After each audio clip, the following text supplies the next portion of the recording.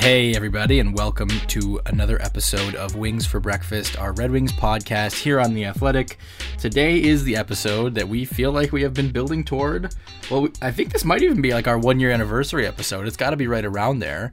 And so it is only fitting that it is the episode where we cover the draft. We've been talking about the entirety of this podcast. It finally happened, the 2020 NHL draft. It took like 3 times as long as it needed to, which was only fitting because it took 3 months longer than it needed to arrive. But altogether, I think it was a pretty interesting couple of days for the Red Wings as a franchise, starting with obviously the big fish, Lucas Raymond, the 4th overall pick. Yeah, I mean, you know, Lucas Raymond going 4th overall, that was, I think, the pick that a lot of people were hoping for. I think that's who you mocked to the Wings in your mock draft. Honestly, he's not my last one. I can't take that credit. My first couple I did, but I pivoted to the Perfetti pick late. So you sold out to the Saginaw people who were pushing Cole Perfetti to Detroit.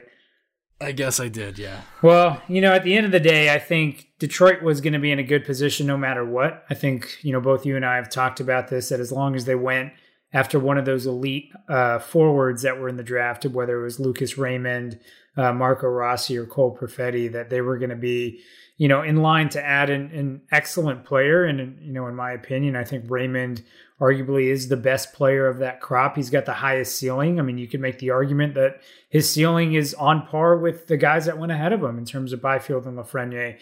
I mean, his talent level is through the roof. And so for the Wings to be able to add a guy like this, it's just absolutely dynamic. You know, if he has a strong season this year, you're looking about, you know, early next season, potentially bringing him over to the NHL, getting him in the lineup, and then, you know, depending on how he looks, that's the kind of move that can jumpstart a rebuild for you for sure. Yeah, absolutely. I mean, the Red Wings said it. Steve Yzerman said it. He thinks he has elite forward potential, and I think that's an accurate statement. I think that's what the Red Wings needed to be targeting with this pick. I think there were certainly a couple guys who you could make that case for, but Raymond had a lot of the it factor to me, and I wrote about this the night of the draft. He really does have this pedigree for the big moment, and I know a lot of it comes down to, you know, this one really exciting gold medal game when he got onto a lot of people's radars. But I asked Chris Draper about that and about the importance of having something like that on the track record of a player you're evaluating, and it sounded like that really does mean a lot to them, that they want to see players step up in those big moments. And certainly there's not a lot of big moments during Red Wings games right now, but where they're trying to get, you need players who can win in those moments. He's got the hockey sense, he's got the skills, he can score, he can pass. This is a guy who I think can help basically in every facet of the game. Yeah, I mean, completely agree. You know, that hat trick with game-winning goal is just something that really, you know, set him in stone as arguably one of the best players to watch for in this draft. And even coming into this year, people had him as the second best prospect. McKeen's had him at 2 over Byfield coming into the season. And, you know, look at him now for the Wings to be able to, you know, steal him at 4. I think Elite Prospects in their final draft guide called Raymond the most complete winger in the draft. And so there's not much you can really ask for. He's a dogged forechecker. He gets after the puck. Exceptional hands. You know, hands get him equated to Mitch Marner a lot. But, you know, I think his defensive game is far ahead of where Marner was at this point in time in his career. And so really exciting, really big name for the Wings. And, you know, to boot, the day after the draft, he goes out and he scores a great goal coming, you know, cutting from the mid boards into the slot and firing just that nasty wrist shot that he's got. So I think through 5 games already, he's got a couple goals and 3 points, and he's now up to playing 15 minutes a night. So you know, watch out. The reason he flew under the radar so much last year was like he played sub 10 minutes a game, and now, you know, getting 15 minutes a night. If this is the kind of talent level you're going to see, and he really rounds out that game, I mean, watch out, rest of the league. Yeah, I mean, he did score today in his first post-draft game, but yeah, you're exactly right. I mean, he was in a limited role, and I thought it was interesting. Chris Draper talked about, you know, it was, for us at least, it was easy to wonder, like, does the fact that he played so little, like, is that going to just really, hurt his ability to go this high, just because with such a valuable pick, do you want to, or how do you kind of summon the confidence to make that pick for a guy who you might believe in the talent, but you just didn't get to see as much as you'd have wanted? I thought it was really interesting that Chris Draper said, he liked that when they went and he would play not a lot, he would still be able to come off the bench kind of cold and deliver like a couple really nice sequences, whether it was to score or whether it was just like, showing off his abilities. I mean, that was the comment from Draper in limited minutes, that they still saw, him be able to take advantage and respond. And I think that really excited the Red Wings. So I thought that was interesting. Already this year, he's playing a lot more. Today, on Thursday, he was almost at 15 minutes on the ice. Previous game was about 13, but the game before that, it was 18. And like you said, 2 goals and 1 assist in his first 5. Not that we care about plus minus, but in the absence of possession stats, it's also worth noting that he has been a plus or an even in every game so far. Yeah, absolutely. And I mean, even when he was getting projected based on, tracking data, his Corsi for percentage that was tracked through a handful of his games, put him up around 60%. So I think he's the kind of player that, to me, when I project, and I don't want to say that his game is like Mark Stone, but I think he can have the Mark Stone type impact, where it's that winger that just helps control every facet of the game and ultimately, I mean, makes your team a better team every time he's on the ice. So I think that's the ceiling for a guy like Raymond. And so I think I'm really excited to see how this year plays out for him, given that he's going to continue developing with Frölunda. The SHL is rocking and rolling. It looks like they're going to be able to have their season. So really huge step for the Wings to be able to get one of their key guys having a full season. Absolutely. When do we think Lucas Raymond gets to the NHL? I mean, I think this is kind of the big question now. Certainly it won't be this year. We know that. I mean, it's going to be, I don't know if they would consider a look at the end of this season, like a brief one, but do you think it's the kind of thing where, he would be ready for that kind of thing? I mean, that was kind of where Moritz Seider was at the end of last year, which it sounds like would be around a similar time frame, but Seider a lot more physically advanced. Yeah, it's interesting to bring that up. I think initially my thought was, the earliest you see him is maybe late 21, 22, but realistically in my mind, I thought it was probably 22, 23. I think the physical thing you bring up is very interesting. You and I were discussing this before the episode, but it's kind of hard to figure out how much the guy actually weighs. If you look all over the area or across the web trying to figure this out, he's listed at 183 pounds on Elite Prospects. I think Central Scouting had him at 170, but the Frölunda team website has him at 161. Either way, if he's closer to that 183, then yeah, he's probably a little bit more physically developed. But if he's closer to that 160, 170, he probably has got to hit the weight room a little bit, put on a little bit more muscle. I think one of Corey Pronman's kind of nags about Raymond's game was he was a little bit too perimeter for his liking. So, allowing him to physically develop, being able to get to the middle of the ice. I mean, his goal that he scored today was exactly that. Breaks through a defender stick check, gets to the middle of the ice, scores a great goal. So I think that's what he really needs. And that's kind of why I'm leaning, towards 22, 23. But I don't think 21, 22 is out of the realm. Cale Makar took 2 years to get to the league. Elias Pettersson took 1, but he was on the older side of that class. He was a November birthday. So that would put his kind of debut timeline in line with a couple of the better players picked in that range from, a draft that's had some stars come in that range. Yeah, I think if you're going to try and plan a development timeline, I think a good guy to model him after is William Nylander. So Nylander is drafted in 2014, and again, a similar high-skill player. So in 2014, 2015, he plays in the SHL. He's a point-per-game player for Modo that year. And then he comes over to the AHL, plays for the Marlies, point-per-game player for the Marlies in the AHL. The following season, so that would be kind of 21-22 for Raymond, he gets a little bit of game action with the Leafs, 13 points in 22 games, but again, spends majority of the season in the AHL. First full season in the NHL is kind of 16-17 for him. And so that's kind of where I'm thinking first full season of Raymond is maybe 22-23. And that tracks with Philip Zadina as well. He's another guy who, were it not for the injury to Anthony Mantha, probably comes up a little bit later in this past season. But either way, he's basically played. He's 20 now. He's basically played a half season in the NHL. Yeah, exactly. And so I think you kind of put it on those timelines, and that's where I think maybe your first full season is probably 22, 23, and that lines up honestly with a lot of the other guys in the Wings organization right now. Yeah. All right. Well, it'll certainly be interesting. I mean, I do think Seider will be in the NHL first, and obviously you're going to have players like Joe Veleno and Michael Rasmussen, I think, making their debuts somewhere in that timeline between now and when I think we're likely to see Lucas Raymond in Detroit. But I also don't think that's the worst thing in the world, and I don't think it's the worst thing to kind of stagger these guys. There's certainly a contract negotiation element to all of that.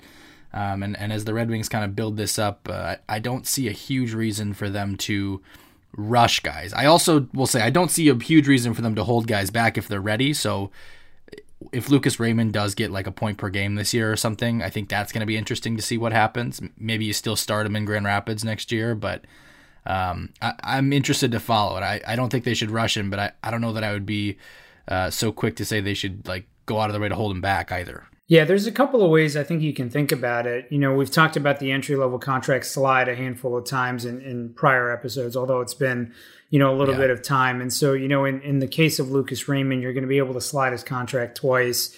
And so if you chose to slide that contract, you could. I think there's pros and cons to doing it. The con being that, if you do wait, you slide the contract a couple years and then you bring him over. I think the challenge that you run into is oftentimes that next contract that you pay out is a little bit more expensive than had you brought him over a little bit sooner, signed him, and don't slide that deal and get that first year burn, similar to what the Wings did with Zadina. I think they only slid him 1 year and then burn the next year. And that way you can at least get to the point of the negotiating table a little bit earlier in the career before they really put up those numbers. And again, not to keep the similarities to William Nylander all too much, but that's what the Leafs did with Nylander. They kind of slid 1 year, burned the next year, got the ability to have the deal with Nylander where they got him actually relatively cheap, even though a lot of Leafs fans will tell you it's not cheap, getting him in that $6 million range. Now for a handful of years, and so the Leafs actually have a pretty good asset, and Nylander tied up on a pretty good cost control contract that's similar to what the Wings did with Dylan Larkin as well. So I think you find the pros and cons, you find the balance, but most importantly, you make sure the player's ready. Again, last point to bring it back to William Nylander for the final time. If you looked at Nylander at the time he was drafted, he's 5'11", 169 pounds, almost a spitting image of what you got for Lucas Raymond. You look at what William Nylander's listed now, he's 5'11", 196 pounds. So that's the kind of physical development you're hoping for from Raymond to make in the next kind of 1 to 2 years to really allow him to be kind of that effective at the NHL level. Yeah, and the kind of comparable that I think I've seen a lot of people put on Lucas Raymond is Mitch Marner. Marner did play in his age 19 season, which would be next year, was pretty impactful right away. But I guess it's just kind of a see how he develops over the next year. You have plenty of time. There's no need to make this timeline right now. And Yzerman said he doesn't want to make a timeline or be held to a timeline right now. Yeah, the last thing you want to do is end up like the Oilers, who rushed a lot of guys in the early 2000s, and that's kind of where they're at right now. You have to find that right balance between getting the right negotiation process in place without necessarily harming your prospects' development. Yeah. Looking for an assist with your credit card, but can't get a hold of anyone? Luckily, with 24/7 U.S.-based live customer service from Discover, everyone has the option to talk to a real person anytime, day or night. Yep, you heard that right. You can talk to a real human in customer service at any time. Sounds like a real game changer if you ask us. Make the right call and get the service you deserve with Discover. Limitations apply. See terms at discover.com/creditcard. Looking for an assist with your credit card but can't get a hold of anyone? Luckily, with 24/7 U.S.-based live customer service from Discover, everyone has the option to talk to a real person anytime, day or night. Yep, you heard that right. You can talk to a real human in customer service anytime. Sounds like a real game changer if you ask us. Make the right call and get the service you deserve with Discover. Limitations apply. See terms at discover.com/creditcard. All right, well, let's move on then to the rest of the draft. 11 other picks made by the Red Wings on day 2. They traded back a couple of times, and their first pick of the second round at number 32, William Wallander. I think it's Wallander. You had it right William there. Wallander. Yeah. What do you think of that? Yeah, I mean, Wallander was a guy that I had identified as being a pretty good defenseman right around this range. You know, he had a kind of an interesting season. He started, you know, in the Super Elite, the J20, league over there in Sweden. Quickly demonstrated that he was, you know, far too good for the league. I mean, he put up 5 goals, 24 points in 37 games played. So got advanced to kind of that next tier, the Allsvenskan, which, you know, if you're thinking about the Swedish Hockey League structure, that's like the AHL. That's like going from the ECHL to the AHL here in North America. And so, you know, he goes up to the next tier. Doesn't get a lot of playing time for Modo. Doesn't really look impressive on the score sheet. You know, 18 games played, 2 points is all you really see. But I think the important thing about Wallander is he has great skill. I think a lot of people who have watched him can come away with the fact that this guy can absolutely skate. He is an absolute speed demon. He's got all of the tools, the ability to push the puck up in the rush. He's got the ability to make plays, on the fly. It's the kind of defenseman that Detroit just doesn't have right now. You know, it's a very, very smooth skating defenseman. And so, you know, I think there's some parts of his game that need to be rounded out. I think anybody who's watched him can tell you, you know, he gets lost in his defensive zone a lot. He doesn't have great defensive awareness. Sometimes, you know, is caught coasting there. And so those are all things that are going to need to be worked out. Those are, project pieces for the Wings to focus on as a part of his development. But he's got things you can't teach. You can't teach that kind of skating and that kind of instinct to jump into the rush. And so, you know, I like the pick because it's a swing for high skill. And I think that's what you have to do once you get outside of the first round is you need to swing for high ceiling, high skill players. And I think Wallander fits that bill if you can recognize what his current deficiencies are and mold those as a part of his development. Yeah, I think this is one where you turn it over to Sean Horkoff and Nicholas Cronwall and Dan Cleary and you say, okay, what can you do with a guy who has all these tools, right? Like, you know, this guy fits the mold that they've seemed to look toward on the blue line. He's big, he's rangy, and I think you're right. I think he does skate better than most of the defensemen in their system. And so, you know, of that height at least, you know, so I think it's a solid pick. I think I actually would have expected if they were going to take one of the big Swedish blue liners, they might have gone toward Helge Grans, who actually scored again today in Sweden. But different players, and obviously they were both big dudes, and they go with Wallander, who can skate really well, and it seems like he's the kind of guy that they're going to try and build around back there. This was the Draper quote on Wallander. When you start talking about the size and the range, you just look at some of the teams that were successful through the playoffs. They had a big D-core, and certainly that's not something we were talking. And certainly that's something we were talking about. But in the end, you're not going to draft them just because they're big. You want to draft them because they have to be able to skate. They have to be able to make a good first pass.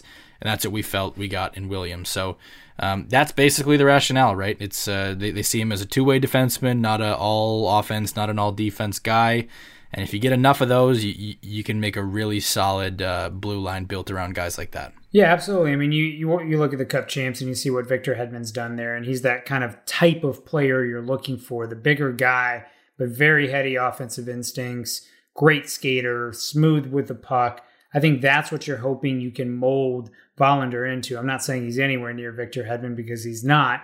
Realistically, you know, you're probably conservatively projecting him as a number 4 defenseman, hoping that you can, with your development team, maybe move him into a number 3 or a number 2. But, you know, you have recognizing the potential that's there. He's got the things you can't teach. You can't teach that height, and you really can't teach that skating. I mean, to bring it back to the Elite Prospects Draft Guide, for those of you that haven't read it, the director of European scouting for Elite Prospects had this quote to say about Wallander: he's the most technically skilled skater among all defensemen in this draft.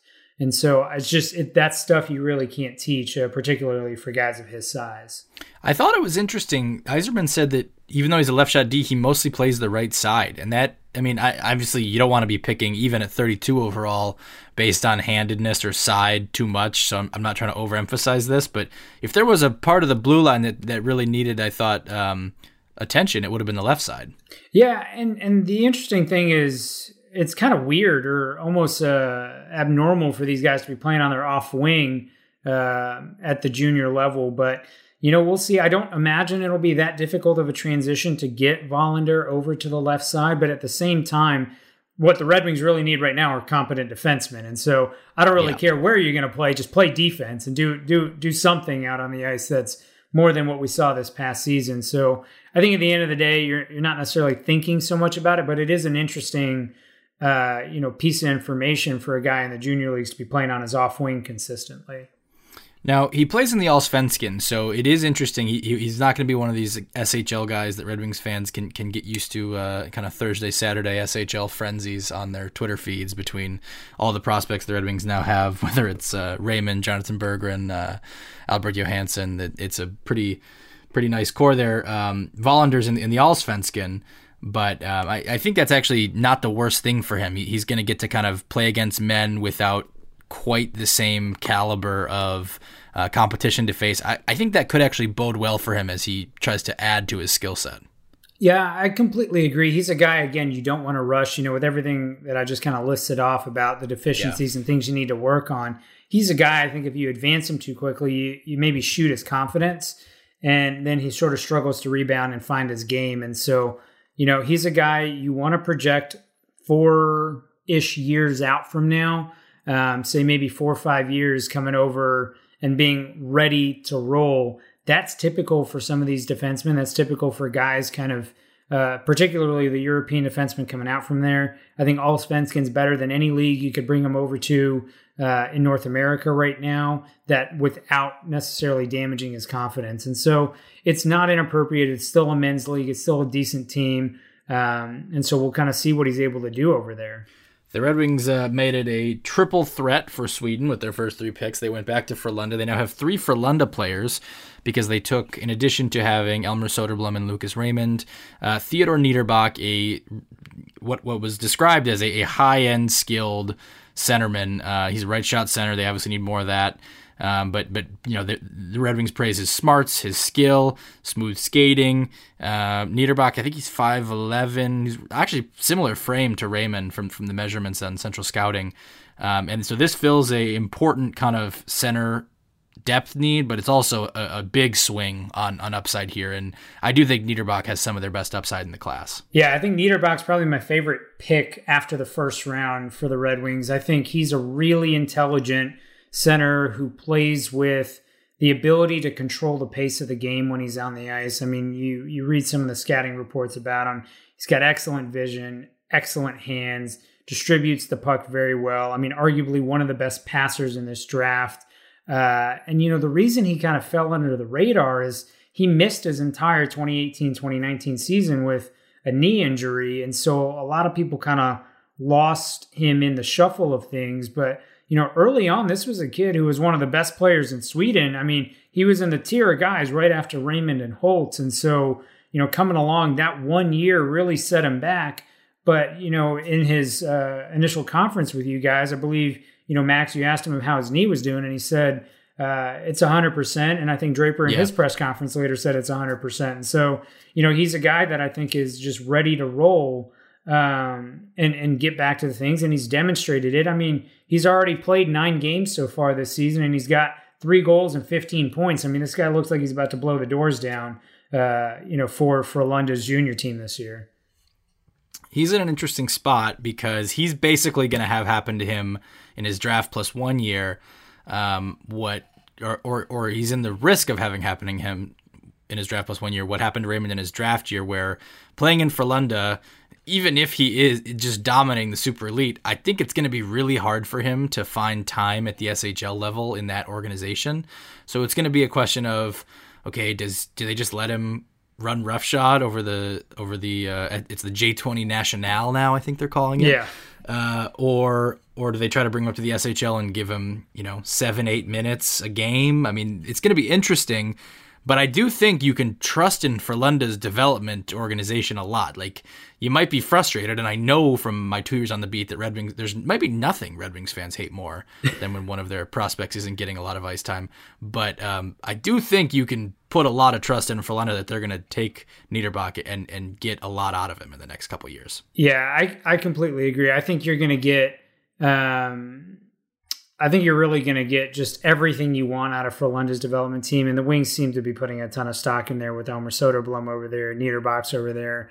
Obviously, Raymond's in the organization up on the men's team. And so, I think they've put a lot of stock in that organization to develop players. And I think thus far, you can't complain at all, about how some of these guys are developed. Elmer Soderblom's a great example that he's developed extraordinarily well. You have to think about some of the other guys. So one of Niederbach's teammates was Daniel Torgerson, who was another guy that was highly ranked, end of first round, early second round grade. And so he's another guy that's in that organization, and he looks like he's going to be an absolute stud player. So, I think Niederbach getting some ice time at the J20 level is great for him. He's going to be able to go out there, absolutely dominate. And I think that's what you're looking for him to do.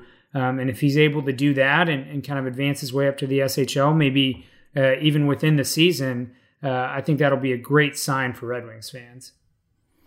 I thought this was interesting from Corey's write-up. He said, Niederbach's main flaw is his very average foot speed. While he competes well, he does have an injury history, we mentioned that, which may have made him look slower than he will be in a few years. That really caught my attention because I wonder if...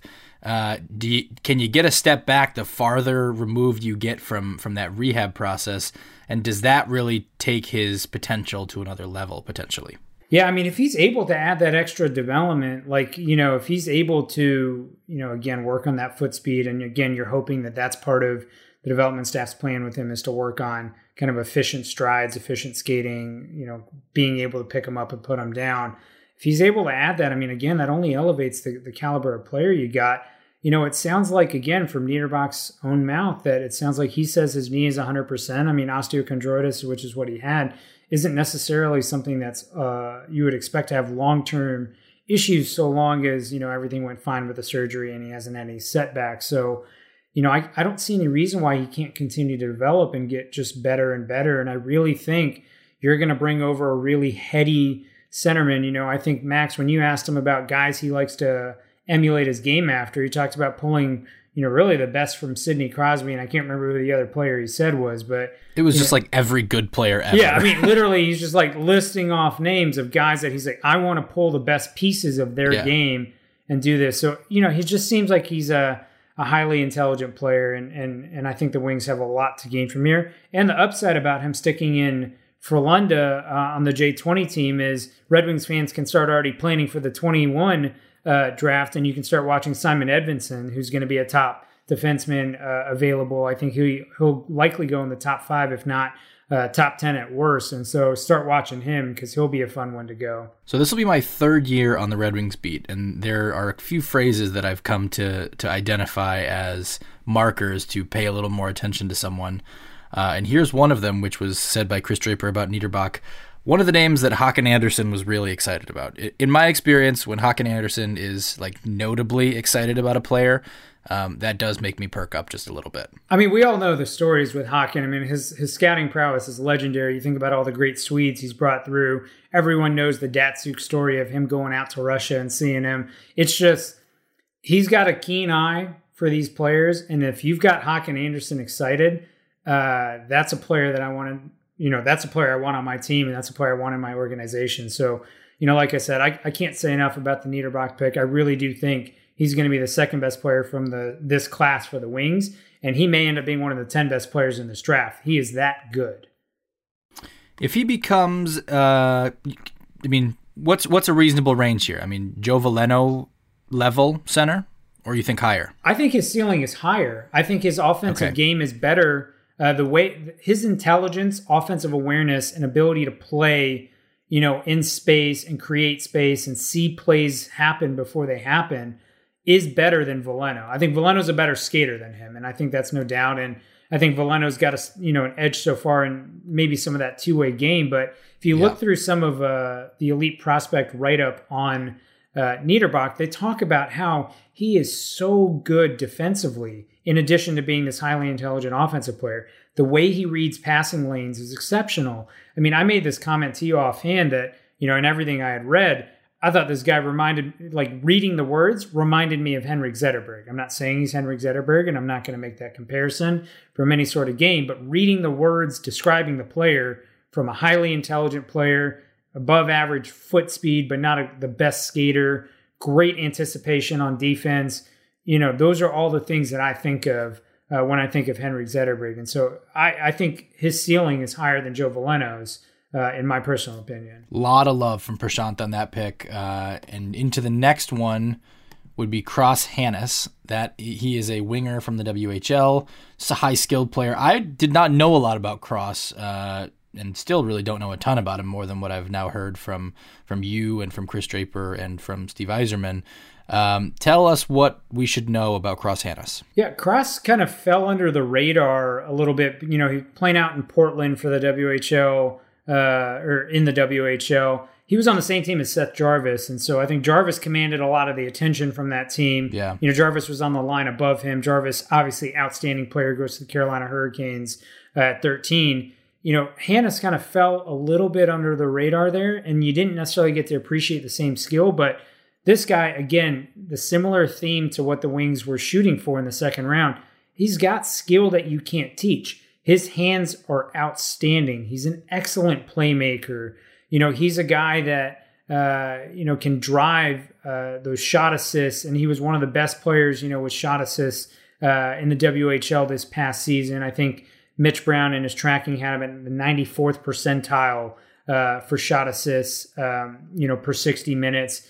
And so he played at a point per game player. He was actually 9th in the WHL amongst draft eligible players in primary points per 60 minutes. Not a lot of guys ahead of him. And so I think it's part of that same, mentality that the Wings went for in their first 4 picks, which was swing for high skill, swing for things I can't teach. There's certainly defensive deficiencies to his game. There's some issues with him being a little bit too perimeter. I think those are all valid when you kind of take a look at his game, but ultimately you can't teach the skill he's got, and that's what the Wings really need right now. I know he mentioned yesterday, Cross did, that he wants to work on his skating, and he thinks that's going to be something he has to get better at to make the NHL. But I do like what you said. I mean, if you're going to take bets on skill and you're going to try and round everything else out around that, like let's say Cross Hannes becomes like a solid third-line player. With the pick this late, I think you're happy with that. Yeah, you're absolutely happy with that. And I think the mentality you want to have is you don't want to draft the guy who projects as the third liner. You want to draft the guy that's his floor is maybe a third liner, and you're hoping that the ceiling is higher. Maybe he ends up landing at that third line spot, and that's the case. But you don't want the guy whose ceiling and floor is a third liner. You want the guy whose ceiling, in Cross's case, I think is maybe a low end, top 6 winger. I think he's got that kind of skill if he can round out the other parts of his game. But I think at worst, he's a guy that can maybe play on the third line for you and offer some, average scoring contributions from there. So I think, although at worst, none of them make the NHL, right? Yeah. I mean, at worst, none of them make the NHL. But I think he's a guy who maybe projects to give you, a little bit above average scoring from that third line position. But I think his ceiling could be even higher if he rounds out, the defensive deficiencies, the awareness, the skating, the things that he kind of talked about. Yeah. I mean, this is where I think we should probably talk about what is a realistic expectation from the class as a whole. And we're going to start going through these guys a little bit quicker here, or else we're going to keep you here for 90 minutes. But when I look at a draft of 12 picks, 6 in the first 3 rounds, and it's really 6 in the first 70 picks, I think you're looking for Lucas Raymond to be what you think he is, a first-line player, and then 2 more regulars from this class to call it a success. Am I shooting too low? Am I setting the bar too low there, or is that reasonable? No, I think that's about right. I think somewhere between 3 to 4 players from this draft are going to be in the NHL, and you're hoping that Lucas Raymond is elite. And what's going to accelerate the rebuild is if one of the other guys can end up becoming, a very good, if not elite player. And so that's kind of where I think if you're already looking through the first 4 picks, you swung for skill. And that's what has the potential to become elite. If you go out and you draft the grinder in the second round, that's not going to become elite. That has no chance of becoming elite. And so I think that realistically, you're going to say maybe 3 or 4 of these guys are in the NHL, and you're hoping one of those guys beyond Raymond is what can push that rebuild faster. I think so. So like if you think about it, where Tyler Bertuzzi was a second-round pick, and he, I think, by any measure, is that fair to say, is a top 6 player? And then, like on a bad team like the Red Wings, he can be on the top line. Yeah, I think that's totally fair. So if you can get, he was in the same draft as Anthony Mantha, right? Anthony Mantha, top line player. Just those 2 players, that's a good draft. Almost no matter what, no matter where you're picking, right? So if Lucas Raymond is a top line player and you get another top 6 player, good draft. If Lucas Raymond's a top line player and William Wallander is a top 4 defenseman, good draft. If you get both of those things and then also a bottom line player, good draft. If you get a top line player and 2 middle 6 or a 4-5 defenseman and a middle 6 winger, I'm still inclined to say good draft there. Yeah, I mean, and Red Wings fans don't have to look that far back. Look back to the 2017 draft.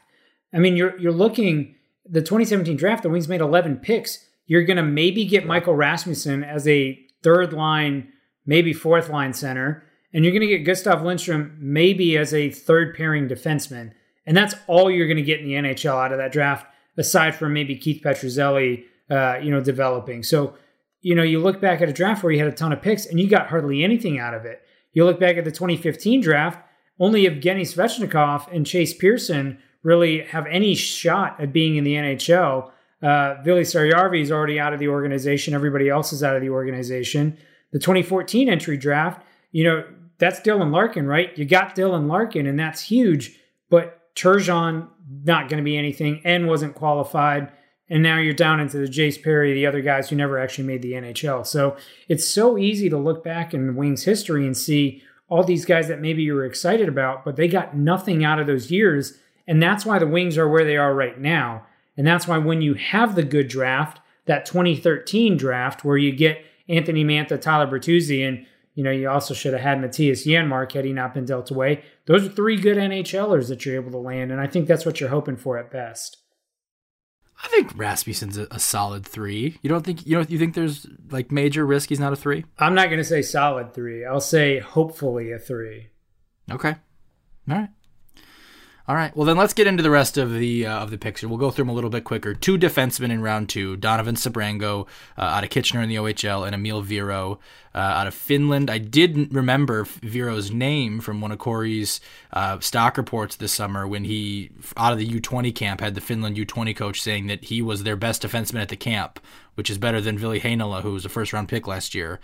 That's pretty notable. The coach said he will play in the NHL someday.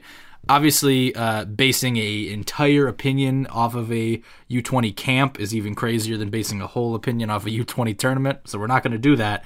But it definitely bears mention, I think. Yeah, I mean, Viro's a talented player. I think he's not going to blow you off the page when you watch him. I think he's still quite raw. He's got a lot of development to do.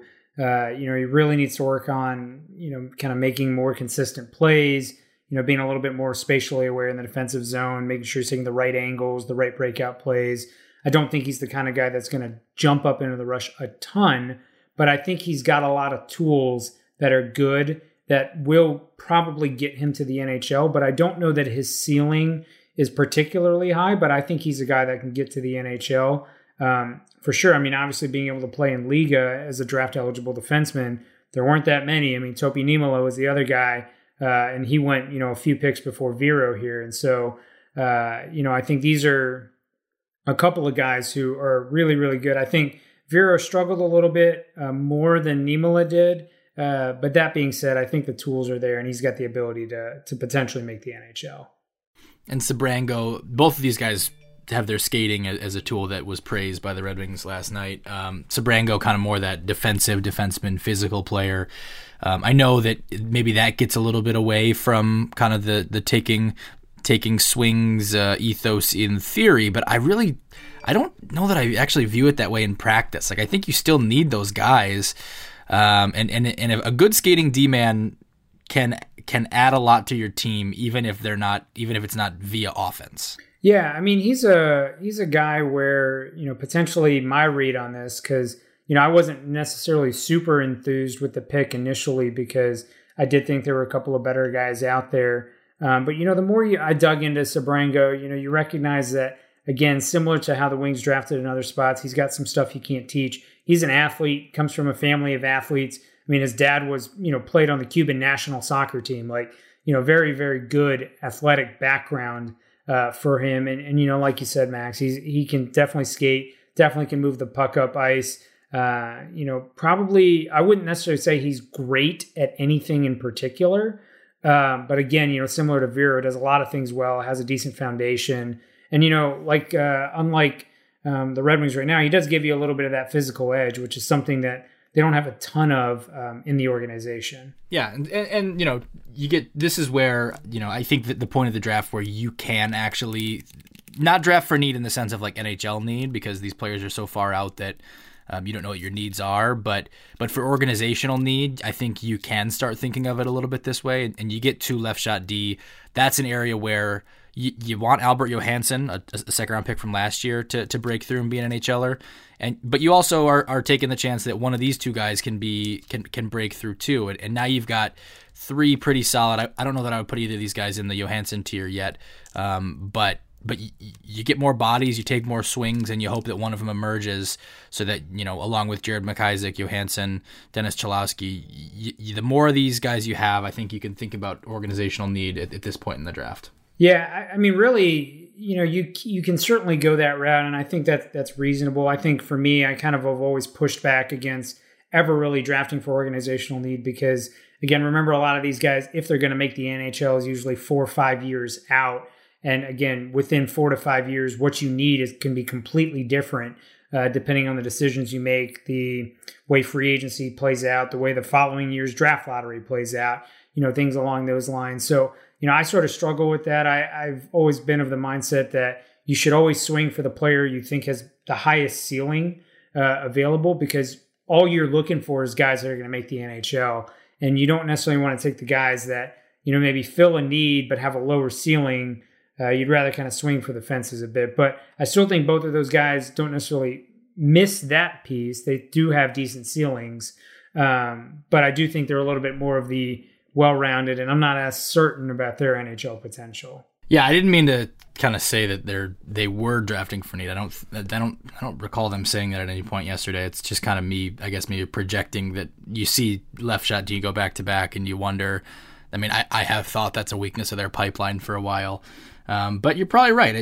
They're not guys who I would say are definitely deviations from what I could see as a completely reasonable draft list there as the best players available. Yeah, exactly. They were both reasonable picks at 63 and 70, and that's what you're asking for, because at this point all the boards are breaking down. Everyone's got a different board after 50. And you're just taking the players you and your scouts believe are the best players at that spot. And so, that's who, Draper and his staff believed in. And so that's who they're going to take. And that's what happens here. And I think there are guys that, again, have that reasonable projection from that spot.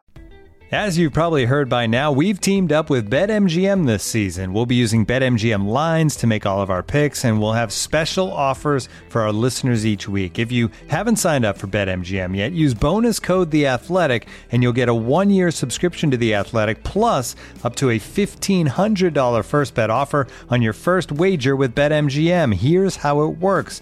Download the BetMGM app and sign up using bonus code The Athletic. Make your first deposit of at least $10. Place your first bet on any game and claim your voucher for a 1-year subscription to The Athletic. See BetMGM.com for terms. U.S. promotional offers not available in D.C., Mississippi, New York, Nevada, Ontario, or Puerto Rico. Gambling problem? Call 1-800-GAMBLER. Available in the U.S. Call 877-8-HOPE-NY or text HOPE-NY 467-369 in New York. Call 1-800-NEXT-STEP in Arizona. 1-800-327-5050 in Massachusetts. 1-800-BETS-OFF in Iowa. 1-800-270-7117 for confidential help in Michigan. 1-800-981-0023 in Puerto Rico. First bet offer for new customers only in partnership with Kansas Crossing Casino and Hotel. Don't forget, if you haven't signed up for BetMGM yet, use bonus code The Athletic, and you'll get a 1-year subscription to The Athletic, plus up to a $1,500 first bet offer on your first wager. And now, two pigeons bemoaning the fact you can stream DirecTV satellite-free. You see this? this? A family watching baseball on DirecTV with no satellite dish in sight. Let's heckle them. You call that changing the channel? Choke up on the remote, buddy. I hope getting all these games on DirecTV makes up for your mother not pre-chewing your sunflower seeds. DirecTV has the most MLB games. Visit DirecTV.com. Claim based on total games offered on national and regional sports networks with choice package or higher. Availability of RSNs varies by zip code and package. High-speed internet service required. Terms and restrictions apply. Antonin Ruda is one of their European scouts, and it sounds like Vero was a guy that he really liked, and I think that's interesting too. I'm always interested when there's a scout who's pounding the table for one of these guys. I'm sure it's realistically the case for all of them, but you kind of take note of it when you hear like the scouting director or the GM say, oh, this guy loved him, and that happened last year with Antti Tuomisto and Tyler Wright, and this year Draper said that Antonin was really excited about Vero, said he knows how to play the game, plays the right way. So I always take note of that when they're willing to say like, hey, this scout really likes him. I think that does carry a little bit of extra weight in terms of the pick. Yeah, absolutely, and I think it shows great trust in your scouting staff, right? That's why they're there. Yeah. There's thousands of players you could scout every year. You're not going to be able to see them all. And so if there's a guy that one of your scouts or multiple of your scouts is very excited about, I think you put that trust in them because that's why they're in your organization. And so, absolutely you go out. I think there was a quote from Yzerman, I think it was in your article, Max, where he talks a little bit about, these scouts pride themselves on what they do. And they pride themselves more so on the later round picks that are able to pan out because that's what they're fighting. Like, that's their job. That's what they're going for here. And so I think, if you've got a scout like, Antonin sticking up for Vero and saying, this is a guy I really like, then yeah, you gotta trust him and you gotta go for it. Let's talk about Draper a little bit here because this was his first draft as director of amateur scouting. And first of all, I was really blown away by how good he was in both his press conferences, a lot of passion there, but also just a lot of knowledge. And it really just seemed like a guy who really was loving what he was doing throughout that process. Maybe sounded like reading between the tea leaves. I kind of wonder if they got sniped on somebody they liked at one point there. But, I was pretty impressed with Chris Draper through these two press conferences and certainly with the draft overall. Yeah, I think the number one thing that stands out from those press conferences, I watched them both, I watched the one last night live. I think you see the passion, but beyond the passion, you see the work that's been put in. The guy, when he was asked, I believe it was Art who asked him to just talk about a little bit about each of the prospects. The guy literally rattled off stats on every prospect and got like 7 picks in before he even had to look at a sheet. Talking about height, weight, shot, what they did, their play, you can tell all the work's been put in. And I think at the end of the day, that's what you're looking for. I think the Wings played this draft very smartly. They were able to trade back, get multiple picks. They were able to get a great asset, next season, or getting the 2022 fourth from Vegas, I think was a good deal as well. So ultimately, the way this whole draft played out, I thought was very smart. And that's why you see it reflected in all of the grades thus far, with Corey giving them an A. I think JD Burke gave them an A. A lot of people were A's, B pluses for them. So I think it all plays out and you can really just see the work went in, the passion's there. So I think Wings fans have a lot to be excited about. I know it's probably, I'm sure people roll their eyes when I talk about how good guys are in press conferences because it really doesn't necessarily affect most people, but I really do appreciate it. And I think it adds a lot of insight when, I thought, Draper talked a lot about things that are really important for people to know about what they like in prospects. And when you get that kind of depth about what they like about individual guys, what they look for overall, I really think it just makes for a more informed kind of community around the team, whether that's fans, whether that's media or whoever, to just know what's going on and what the franchise looks for. I really appreciate it.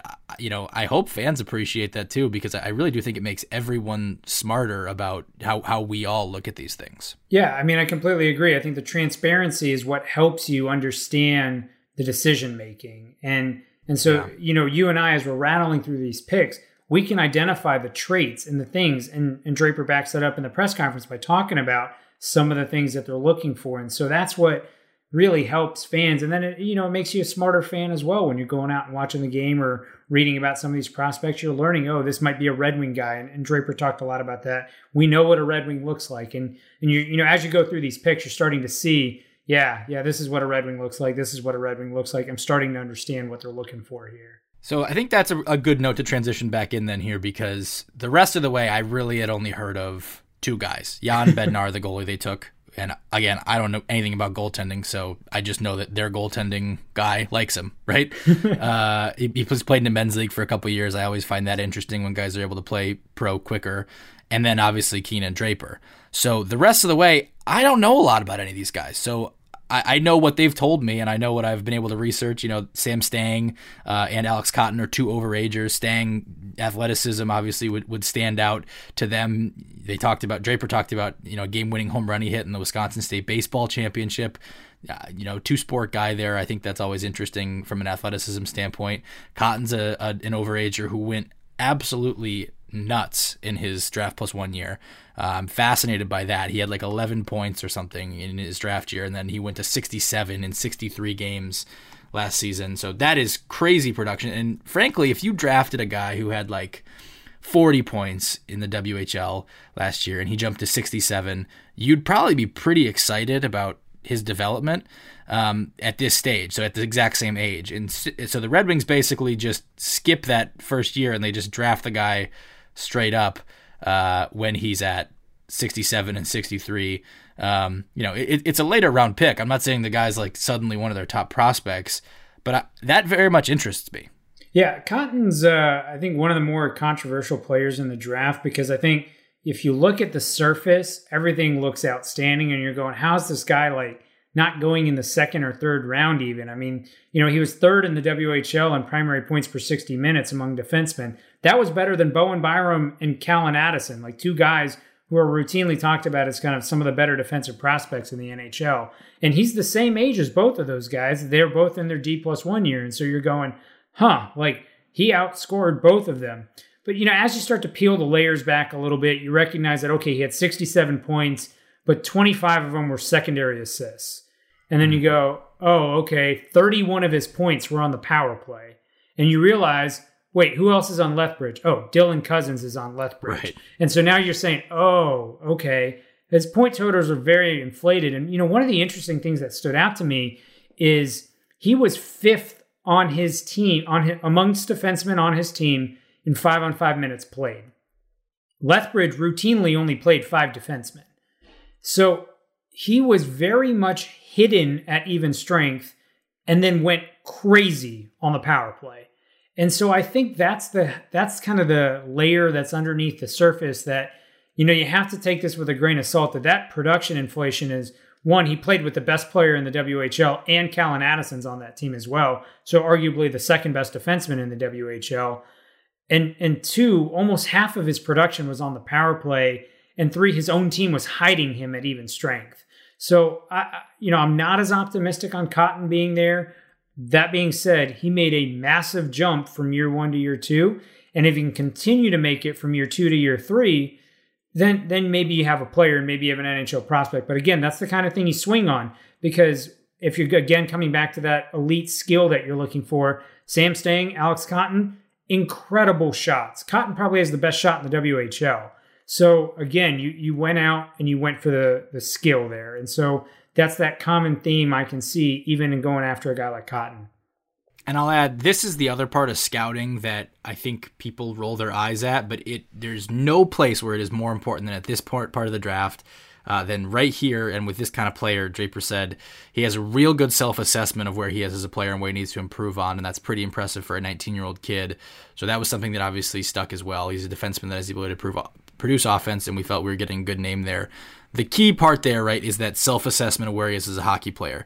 If you are getting guys with that one big trait that you're talking about, or two big traits that you're talking about, and turning them over to your development staff, basically a must-have for that to work is those guys have to be the kind of kids and the kind of players who are not only going to listen to what your development staff says, but who are going to believe inherently that they need that help, because that's the only way. You need kind of moldable clay if you're going to, work from that kind of profile of one or two big traits that to me is a really key aspect of all this, and one of the parts of scouting that I think goes underrated.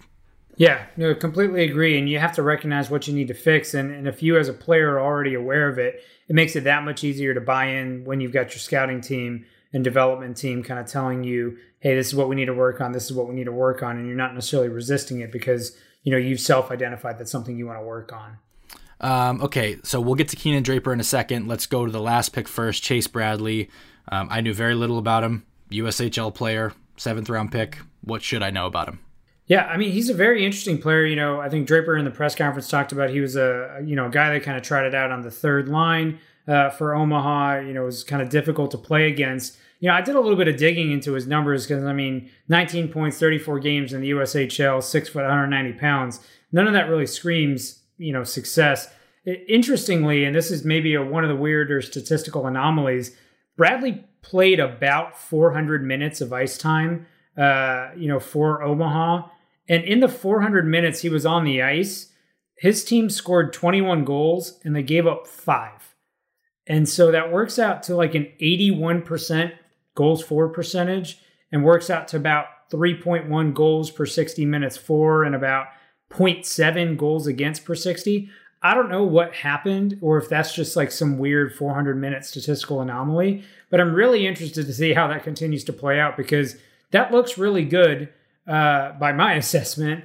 And if that's something that's related to his play more so than his teammates, his competition, et cetera, then yeah, maybe you got a guy who can make it out of the 7th round here. Yeah, Draper praised the competitiveness. Corey wrote that scouts like how hard he works, his skating, and his physical play. So those are these are the late round flyers, right? These are the kids that if they make it, I will be going back and talking to everyone in this kid's life and being like, what did everyone miss that this kid made it to the 7th round? Yeah, it's fascinating. And again, that could just be a really weird statistical anomaly that I stumbled across. I certainly didn't know that before the draft. Otherwise, I would have said something, on Twitter because hey, why is this guy, not even ranked by outlets and he's sitting here with an 81% goals for percentage? Like, pay attention to this. But, we'll see. I think we need to see how it looks for him moving forward. We'll see how the development plan works out. Remember these 7th rounders, you're talking about you're blindfolded after being spun around in circles and then throwing a dart at the dartboard. So, long odds here, but we'll kind of see what happens. And then the other member of the class is Keenan Draper. That is Chris's son. I think obviously people see that and they're like, I wonder what the story is there. But I will say, Steve Yzerman said there were multiple amateur scouts not named Chris Draper who were pushing for Keenan Draper to be drafted. One from Ontario, who would have followed him when he was at St. Andrews College, and one from the West, who's been following him early this year since he got to Chilliwack. He had a 4-point game last weekend that I tweeted out before this draft. So obviously, I don't think this is he was ranked by Central Scouting. I don't think this is like a crazy pick by any means. I think Keenan Draper, it does seem like was a legit, candidate in this range. Certainly, at least in the minds of at least a couple Red Wings scouts not named Chris Draper. But obviously, they talked about it, and Yzerman asked him, are you sure you want to put him in this position?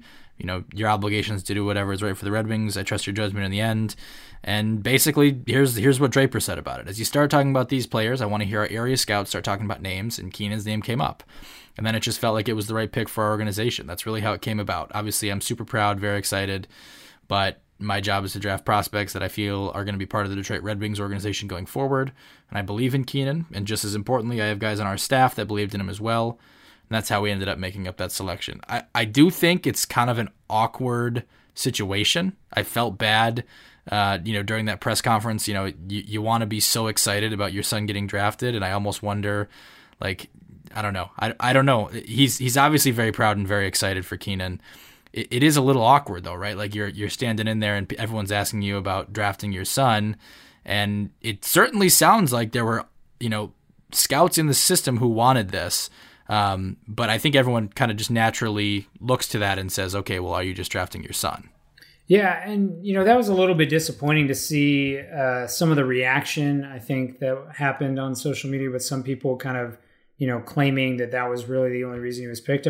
Max, you just laid out a reasonable argument. And you also have to remember this is the 7th round, the 187th pick.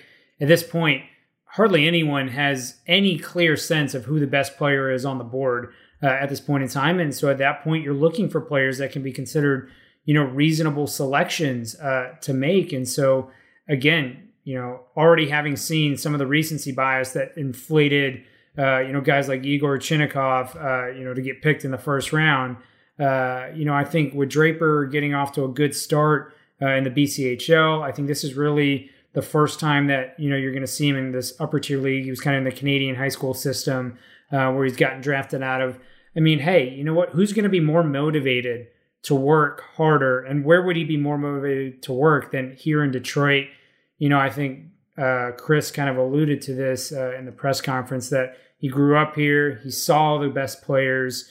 He knows what it takes, and he's willing to put in the work. And I think Keenan said as much in his media spot. So, yep. At 187th overall, this is absolutely a reasonable pick. He knows he's got the deck stacked against him. In the last decade, only 5 players have been picked from the Canadian high school system, and only 2 of them have made the NHL, Mark Jankowski and Warren Fogle. The deck is stacked, but hey, if you're willing to work and the wing, and the system, the organization, then it's absolutely a reasonable pick at 187. Yeah, I have no issue with this, right? Like, to me, it's the unfortunate part is that no 7th round pick should be expected to make the NHL, and you almost feel like people are going to want him to make the NHL to justify it, right? But I think he's committed to Miami of Ohio. Like I said, he had a 4-point game in the BCHL last weekend. I have no issue with the pick at all.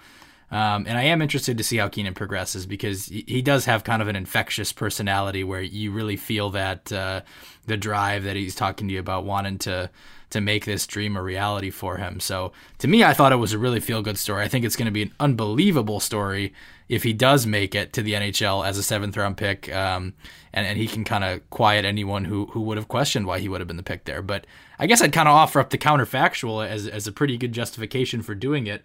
Imagine if the Red Wings didn't draft Keenan Draper in the 7th round, some other team after them did, or even he signed as an undrafted free agent and makes the NHL, and now you look ridiculous because you didn't listen to your own scouts who said they wanted to take him just because you were afraid of it looking weird. Like that's the counterfactual that I think justifies this. If your scouts believe in the kid, and if you believe in the kid and you think it's a legitimate 7th round pick, you should do it, because if you don't and he makes it, then you've actually done harm.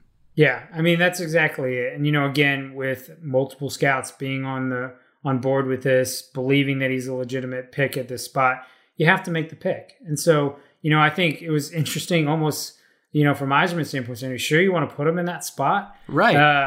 It was just like, yeah, maybe he's even a reasonable pick, but, that's going to be a lot of pressure on the kid's shoulders. But again, you listen to Keenan's interview, you listen to Chris's interview, both describe a kid who is just absolutely, committed to doing everything he can to get to the NHL level. And so it's hard not to root for that and kind of root for that pick, to be successful. And again, kind of trusting their scouts that, hey, maybe they've identified a kid who's got what it takes to get there. Yeah. Absolutely. Yeah, I mean, if he makes it, it's going to be an unreal story. I just don't think it's fair to say if he doesn't make it, that made it a ill-made pick, right? Like, you had multiple scouts on the board for this guy, or on the bandwagon for this guy, and you got to listen to him. It's almost like that. No matter whose son they are, right? That doesn't just mean if they're not someone's son. It actually means if they are someone's son, right? Like, you can't just rule them out because you think it's going to look awkward or it might be awkward for a couple years. Yeah, that's exactly it. Yeah, for sure. All right, so let's talk overall then. I mean, do you have are you a draft grader? I really don't like doing grades, but yeah, are you a draft grader? I graded this draft. I don't usually grade drafts, but this one, I felt like over the past year, you and I have spent a ton of time, talking about the draft, because effectively since the beginning of the season, we knew that this was going to be the biggest moment of the Red Wings season. And so, having kind of spent some time doing that, I think I graded the Wings with a B. I think I actually came in lower than a lot of other people, which should not surprise anybody who has listened to me grade stuff. I come from the background where nothing is ever an A, and, even if it's 100%. So that being said, I think where the Wings really excelled was swinging for the fences on specific skills. They went after the elite skaters. They went after the incredibly intelligent players. They went after the guys with great hands, and they went after the guys with great shots. And so they went out, they found skills, they identified them, they picked them, they did that part. I think they got great value in the first couple of rounds. I think potentially Wallander is the only guy I would kind of quabble with at 32. I think potentially you had a couple other guys like Husnutinov being available at 32. Peterka was available at 32. A couple of guys who may have been a little bit higher ceiling in my opinion. But that being said, I'm less confident projecting defensemen than I am with forwards. And so, Wallander could absolutely be a great pick after 4 or 5 years. I've already said what I said about Niederbach, and then Hannes obviously having the talent. I think the only thing that knocked me down, or knocked my letter grade down for the Wings, was I thought in rounds 3 through 5, there was a little bit more potential to take some higher upside guys. We saw guys like Topi Niemela slide. We saw guys like Roni Hirvonen slide. Alexander Pashin made it all the way to 199th. Vidi Miettinen, who was one of the best shooters in the junior Finnish leagues, made it all the way into the 150s. So, I thought there were guys that they could have jumped on, in the third round, guys that had a little bit higher end skill or potentially a little bit higher ceiling. But that being said, you can't argue that any of the picks made were inappropriate picks, because at the end of the day, once you're getting past that 50-60 mark, everybody's board looks different. Everyone has different valuations at that point. And a lot of these players are roughly in the same tier. Yeah. All right. Well, then that will wrap our draft coverage there. Quickly, because I know we've been talking for a long time now, let's pivot into what comes next. Might be outdated not that long after people start listening to this podcast, but basically the draft ended and the free agency sprint began. Sounds like they want to do some stuff. Steve Yzerman said he's open to adding a forward, potentially a right shot forward, potentially even 2 forwards. And what stunned me, he said potentially 2 to 3 defensemen. That could be a busy free agency for Steve Yzerman. Yeah, they buy out Justin Abdelkader, right? So it buys them about $2.5 million in money to use this season. They've got about another $2 million in savings for next season. Ultimately, the net ends up being about a savings of $3 million, but you kind of set yourself up to use that money. Now, in years past, I think I would have dreaded this moment a little bit more, because in years past that was used to offer kind of big dollar long-term deals to players. I think, I'm kind of likening back to the 2016 offseason where, you deal Datsuk's contract to be able to go out and sign, your Franz Nielsen's, your Thomas Vaneks, and those kinds of players. And that really set the Wings back a little bit. It sounds like what Yzerman's, more interested in doing is just making sure he's got his team supplemented enough. I think what's going to be really interesting for me is how does the loan system work with some of these guys being able to either come back to the NHL if the NHL resumes when the other seasons are still ongoing. And if that's why Yzerman feels the need to add a handful of guys, because potentially you're not seeing Seider, you're not seeing Lindstrom, you're not seeing Rasmussen. You'll see Lindstrom. So I can shed some light there. So it's Veleno and Seider, by virtue of being the SHL. Right. I am pretty confident are there at least through the end of the SHL season. So regular season will end in mid-March. Both of their teams, I believe, are at least solid. Rogel's better. So Seider's probably deeper playoff run. But I think both of those guys would be off the table until mid to late season NHL, depending on when they start. Yeah, and so if you're kind of removing, Veleno and Seider, again, that's maybe one spot you were expecting, at least for Seider. Veleno probably wasn't going to be on the team this year, but right. It's tough. You've got openings you can play. I think it partly speaks to what are you doing with Dennis Cholowski. I think it partly speaks to how they're going to view Alex Biega, whether he's still going to be kind of the platoon 7th man versus having a regular spot. Maybe it even sheds some light on how they feel DeKeyser's recovered from his back injury. I don't know any of that, but I think it is interesting because there's a lot of guys they have within the organization who could slot up. But that being said, none of them are really particularly attractive options. Yeah. I think what I'm curious about, I think the still kind of like headline question is, are they going to be able to use any more of their cap space to pick up a draft pick? And we don't really know. I mean, free agency contracts. Yzerman made the comment like he's seen a couple deals that were maybe a little higher than what he would have thought considering the climate. I don't know if you have been on Twitter at all while we've been recording this. Josh Anderson is getting 7 times 5.5 from Montreal. You know, I don't necessarily know that it's going to be an overpay. Josh Anderson, if he plays like he did last year, could be worth that. But 7 years of term there, I think, is kind of the notable aspect in this environment. And if there are those big deals out there and teams end up having to really pay full price, maybe that does create some more urgency for other teams to have to offload. I don't know. Yeah. And I mean, I think one of the teams you still have to look at and target is Vegas, because while you saw a lot of buying out of goaltenders, today you saw, Chicago electing not to bring back Corey Crawford. You saw the Devils electing to, part ways with Corey Schneider. There's a lot of goalies hitting the market. One team that did not move their goalie and did not buy out their goalie was Vegas. And Vegas has been incredibly committed to getting better and better. They've been very much linked to Alex Pietrangelo. They don't have the money to do that if you have Marc-Andre Fleury under contract, because they just handed $5 million to Robin Lehner. Look at Vegas. Continue to press Vegas. That's the team that I think you can get a pick plus Fleury from. Vegas has their first-round picks in each of the next 3 drafts. If I'm Detroit, look for that 2022 first-round pick. That 2022 first round is going to be absolutely filthy. And if Vegas craters for some reason as their core starts to get a little bit older, potentially you've got yourself a lottery pick that's there, and that's an extra one, and you end up in a situation like Ottawa. So to me, Vegas is still the team that jumps out as, hey, give Marc-Andre Fleury up, and you can go out and get Pietrangelo. Yeah, I mean, that to me is the move that makes too much sense at this stage, is retaining at least some of Marc-Andre Fleury's contract. I don't know if Fleury in Detroit makes any sense for Fleury, but housing half of his cap hit in Steve Yzerman's bank vault, or Chris Ilitch's bank vault, actually, does make quite a bit of sense, because the Red Wings can do it, and they're the ones that have the most incentive to do it. They've been loud and proud about wanting to do it. That to me is the one that makes the most sense. I do wonder if they can find a way to pull another first-round pick next year from somebody. I know next year's draft isn't the really ballyhooed one, but it does strike me that even though there's not like that one or two really big guys at the very top, Corey and Scott Wheeler both now have put out their early rankings, and it seems like at least interesting names into the teens there that.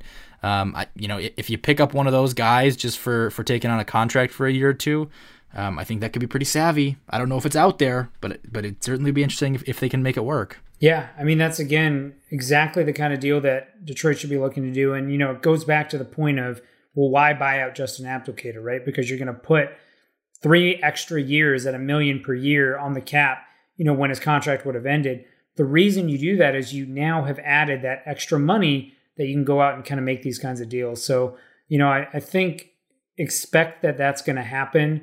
I don't know who it's going to be or when it's going to happen, but, there's a lot of teams out there that are getting really crazy with money. I mean, Mark Bergevin, I don't know what he's doing, throwing some money around at Josh Anderson. That's a lot more than I would have given Josh Anderson, and a lot longer of a deal than I would have given him. But, if you find these teams, putting themselves in a bind, those are the ones you got to go out and say, all right, if you want to get out of the bind, it's going to cost you. We have debated going back at least 8-9 months about whether there would be a Kyle Turris fit in Detroit. That was even when he had a 4 years and $6 million per year left on his contract, in a deal kind of like what we were just talking about. He's now been bought out. Would you go 2 years with Kyle Turris on something short term? I think it would depend on what the AAV is going to be. I mean, 2 years I think is fine. He would be able to slot in for you on the second line very easily. Again, second line center has been a huge problem for the Wings for the last couple of years. So, he would fill an immediate need in that sense. But again, if that money is taking away from your ability to do another deal that adds assets, then no, I would not want to do that. That being said, the Wings have so much money in cap space. They've got $28 million in cap space right now. So, we'll see what they do, but I wouldn't do it if it takes away from your ability to do another deal. What about Andy Green or Troy Stetcher as defense? Those are two that I kind of threw out there in my article today. Green as a veteran who's got roots here. I think he and Blashill have a tie going back. I think Blashill coached him at one point, and then Stetcher to me was the most surprising name on the non-qualified offer list. I think he's a good player. Yeah, I mean, I'm very surprised that Vancouver elected not to do that. I mean, that was just a little bit of a head scratcher for me. Stetcher is 26. He's, a reasonably good defenseman. For Detroit, he's another right-handed defenseman that can slot on the right side of the line. So they're just completely stockpiled there. I wouldn't be opposed to going after Stetcher for, a 3-4 year deal if he's interested in that. I don't think it would go longer than 4 by any means. Keep him, to less than 30 by the end of the deal. Green is another one, fine if you want to hand him a 1-year deal. Right. But again, he's 37. I don't think he offers you anything, really on the ice. I don't think he offered much really in the last couple of years other than, quote unquote leadership. So he's not a guy I would be super excited about pursuing. Okay. Well, I just think he kind of fits the mold of the veteran leader type that, I think they want to have around their young players. Now, with Seider likely, at least for the first half of the NHL season, not around, maybe that becomes less of an important factor, but Hronek certainly will be around. I think Lindstrom will at least have a shot. Dennis Cholowski at least have a shot. It sounds like Yzerman wants to allow the young players to develop at reasonable rates and not be pushed into extreme situations. But certainly that could be accomplished with someone, more like in the mold of Stetcher, or Matt Benning was another one from Edmonton that got non-qualified. Those are younger players. I wouldn't say they're like super seasoned vets, but they both got 4 NHL seasons under there. I think they could kind of fit. I'm not predicting that per se necessarily. If I had to guess which one of those options is more likely, I kind of would lean toward Green. But I don't think either of those guys would be a bad option either. Yeah, no, I mean, I don't think anyone's really a bad option so long as the term is not long, and I think 100%. that's the key. So. You could short terms. Yep. Yep. You know where the Wings are going. You know that you can't have anything long term. Keep it short term. Anything's really fine. And I will say, just as we wrap up here, just to kind of make sense of the Advocator thing, did you know this, that the extra cap hit and those 3 extra years that basically got added was only going to be about $1 million? Yeah, I mean, you play with Cap Friendly's buyout calculator for enough years, and you kind of memorize some of the contracts you've looked at. And so, I knew it was going to be that. The question was that 1 million, did you want that to sit on your cap for an extra 3 years? And in this case, I think now it makes a lot of sense given that Yzerman has shown the propensity to make the smart kind of deal with that cap space. I think in years past, it was a little bit terrifying because then that money would go out to the Franz Nielsen. It would go out to Trevor Daley. It would go out to, Thomas Vanek, and that's not where you wanted it to go. You wanted it to go to, hey, give me Mark Stahl and a 2nd-round pick. Hey, give me Marc-Andre Fleury and a 1st-round pick. That's what I'm going to do with my cap space. I certainly don't think it's like a no-brainer or anything like that, but when I did see it break down and see that basically you're trading $2 million in savings for the next 3 years for $1 million in additions for the 3 years after that, those add up to be a favorable deal. And I also think the cash savings is significant in this. I think it's $3 million in total cash. Chris Ilitch has a lot of millions of dollars, but right now everyone knows how tight money is just in general. So I'm not going to say it was a no-brainer. I was surprised by it, but when I saw it all laid out in the dollars and cents of it, and in the basically what the trade-off is for the next 3 years, when you can use that cap space more creatively and really benefit from that flexibility, in the end, I don't really think 3 years of a $1 million cap hit is all that much to pay. No, it's really not. And, even you look at it from the other side, Justin Abdelkader, as much as he did for Detroit, he was already finding it difficult to get into the lineup for the Red Wings. You've got guys you'd like to advance that are in a similar mold, your Giovanni Smiths, that you want to get up into the lineup. And, from Abdelkader's perspective, maybe you give him a shot at being able to go sign with another team, potentially have a chance to make a cup run as a 4th liner somewhere else. So I think it's kind of a necessary situation for him, because had he been in Detroit, under contract, I can't imagine that he would have played very much, and he likely would have been waived to go down to Grand Rapids. And so it would have ended up being similar to what the Wings did with Jonathan Ericsson this year. Fair enough. All right. Anything else you want to talk about as we wrap up here on the draft, on free agency, or on anything else? No, I think just get ready for free agency. It's going to be a fun time on Friday here.